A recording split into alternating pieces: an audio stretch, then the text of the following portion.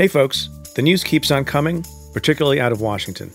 On Monday, in a highly anticipated decision, Chief Justice John Roberts joined the Supreme Court's liberal wing to strike down a restrictive Louisiana abortion law. And the Michael Flynn saga continues to get even more unusual. Last week, a three-judge panel of the D.C. Circuit Court of Appeals voted to grant Flynn's petition to compel the district court judge to dismiss the case. Meanwhile, multiple current and former DOJ officials testified before the House Judiciary Committee last Wednesday, raising more red flags about Bill Barr's politicization of the Justice Department. I talk about all this and more with Ann Milgram on the Cafe Insider podcast. Today, we're making a clip from the most recent episode available in the Stay Tuned feed. To listen to our full conversation and access all other Cafe Insider content, try the membership free for 2 weeks. You can do that at cafe.com/insider. That's cafe.com/insider. College students with a valid .edu email qualify for a special discount. Head to cafe.com/student and sign up at a special rate. Again, that's cafe.com/student. We look forward to having you as a part of the Insider community. We had extraordinary testimony in the House Judiciary Committee last week by a couple of people who work in the Department of Justice, one of whom I think most extraordinarily, an overused word during this episode, but I think appropriately so, Aaron Zielinski, who is a sitting assistant U.S. attorney in Maryland, in the District of Maryland, who was on the special counsel's team, the Mueller team, and then continued as a designated assistant U.S. attorney, a special assistant U.S. attorney in the District of Columbia to see through the end of the Roger Stone case. He is one of 4 people who withdrew from the case after Bill Barr sort of imposed his view that the sentencing recommendation made by the U.S. Attorney's Office in D.C. was too harsh. And you and I have talked about this at length. You can have an argument about whether or not the recommendation was too harsh or not. I tended to think that it was a little longer than maybe made sense under the circumstances. That's a different question from whether or not the Attorney General of the United States imposes his own view in the circumstance that looks like favorable treatment to someone for what reason? Only because he's an associate of the President of the United States. And AUSA Zielinski testified before Congress that he heard from multiple people that the reason this was happening was that there was favorable treatment because of Roger Stone's connection to the president. And so you can like what he said or not like what he said, but I think it's a pretty brave thing for someone who's within the department and knows he's going to make angry the person at the head of the department to speak what he believed to be the truth. And, we'll talk about, more about what he said. But until we know what other kinds of cases Bill Barr has interjected himself into or interceded in, the public record is what? That he has gotten involved on Roger Stone, associate of the president. He's gotten involved with Michael Flynn, former staffer to and associate of the president. We now have a New York Times article that said, although it was too late to really undo, he made some efforts to rein in the Southern District of New York with respect to who? Michael Cohen, associate of the President of the United States. Now, maybe he's going around the country and there are, garden variety drug cases that he's also interceding in. But my hunch is that's not true.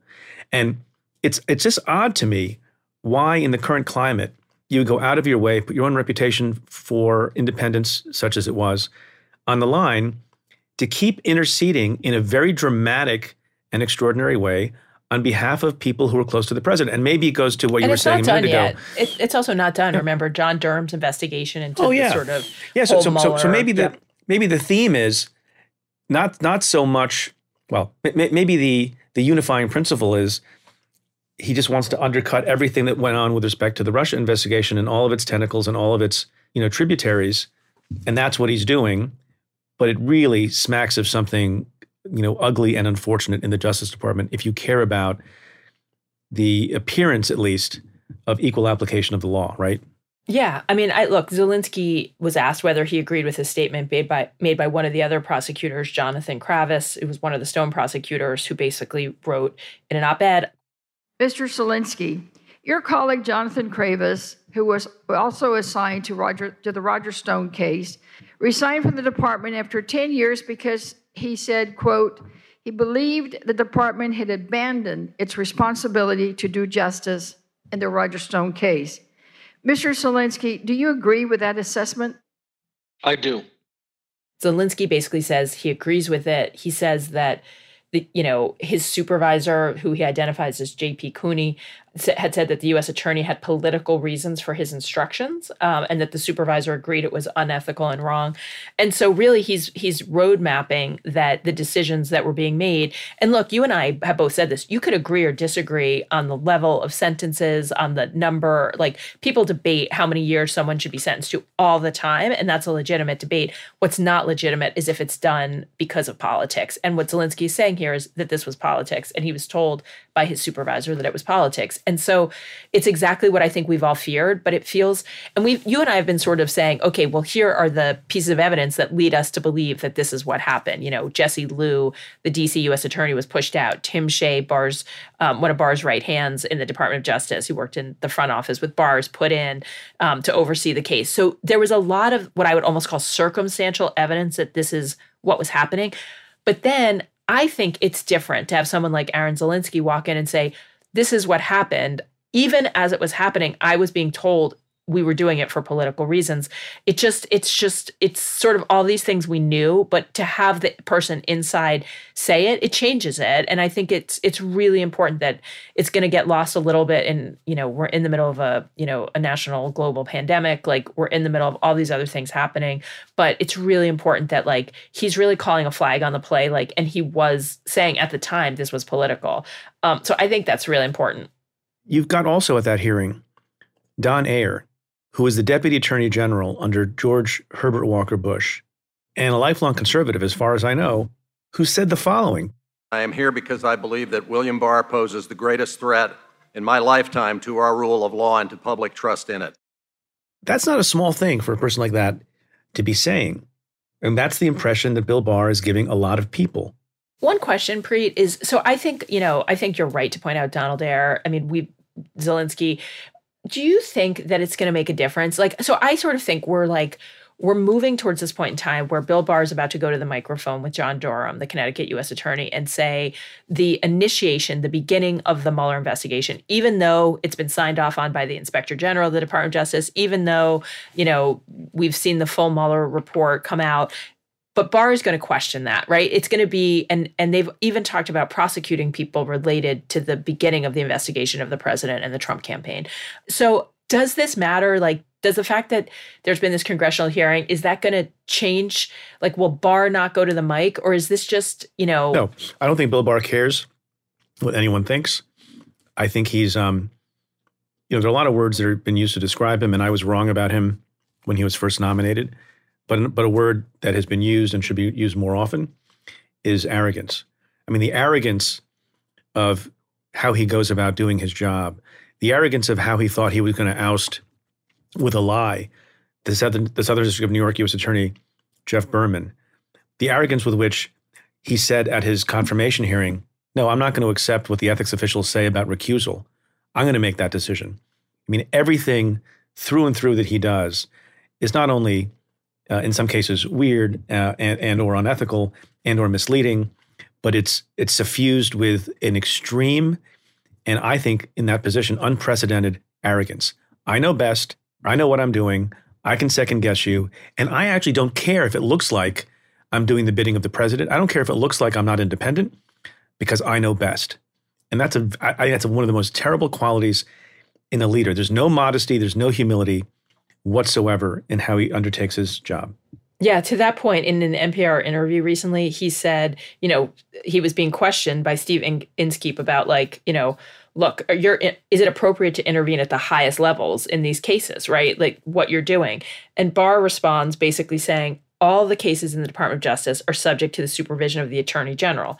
In fact, all the powers carried out by the department are vested in the Attorney General, and it's appropriate for the Attorney General to exercise supervisory authority. Basically, he's saying, in his world, the president is supreme, but is number one, but the AG has full authority over any case. And he goes on to sort of cloak what he's doing in and this was just incredible to me, but he basically says it's very important that the Attorney General make sure that there's no political influence at stake involved in any cases, when that is exactly, in my view, what he's doing is he is exerting political influence on these cases. And he's arguing, oh, my job is I have authority over everything. And what I'm trying to do is make sure that there's no politics in it, when he's actually doing the exact opposite. He's putting politics into all of this. If he just let the cases go on without interceding in them, that's the surest way. You have line attorneys, line prosecutors, line agents, people who do this all the time. They follow rules and guidelines. They decide when cases should be brought based on fact and evidence without political intervention. That's how you know that there isn't political interference. When you have the Attorney General trying to question and undo the Cohen case, changing the sentence recommendation for Stone, dismissing the case in Flynn, now, also having John Durham do this investigation to the initiation, despite other reports coming out, like, it all feels so political. And yet, yeah, look, people should understand that some of what Bill Barr says is correct. It's a correct statement of the hierarchy to some extent, right? In the same way that I had, final authority on any case brought by the Southern District of New York, he has that authority as the Attorney General.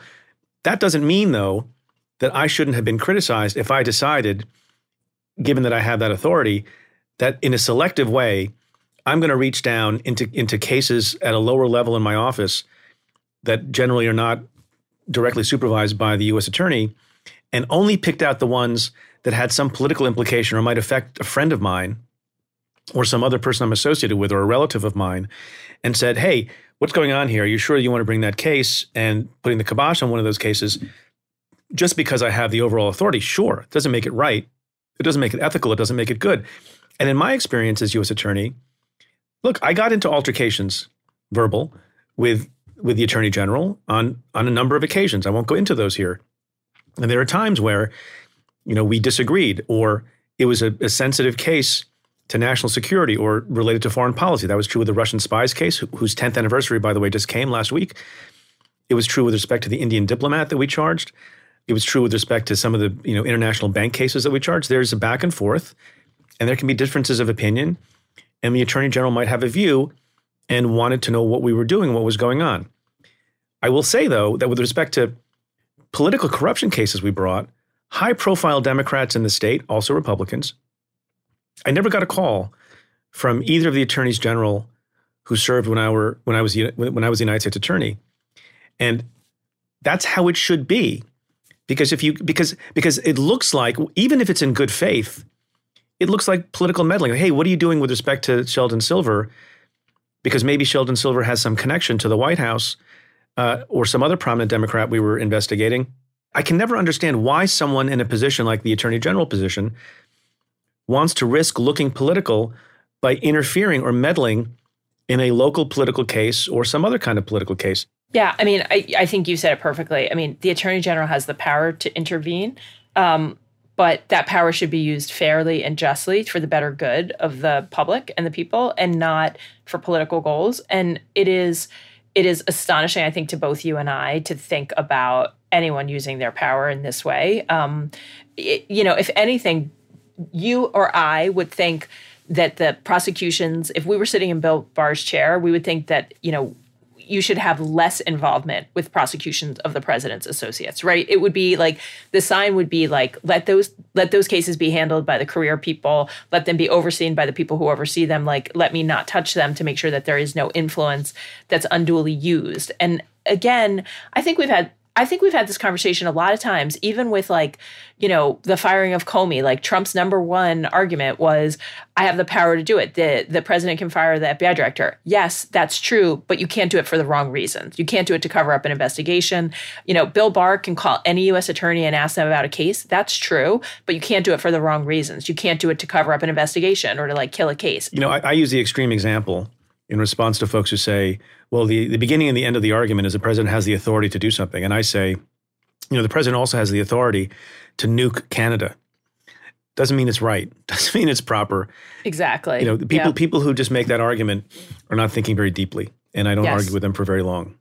Yes. But I think it's important just to sort of acknowledge that, what's happening and where we are is, I don't want to use the word extraordinary again.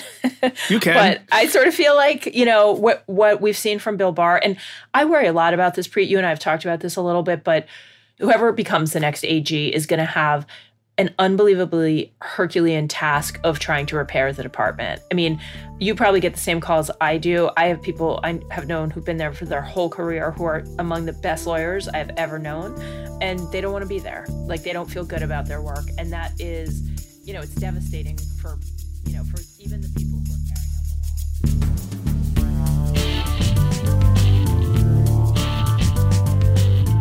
law. I hope you've enjoyed this sample of the Cafe Insider podcast. To listen to the full episode, head to cafe.com/insider and try out the membership free for 2 weeks. Interested students with a valid .edu email can head to cafe.com/student. To the many of you who have chosen to join the Insider community, thank you for supporting our work.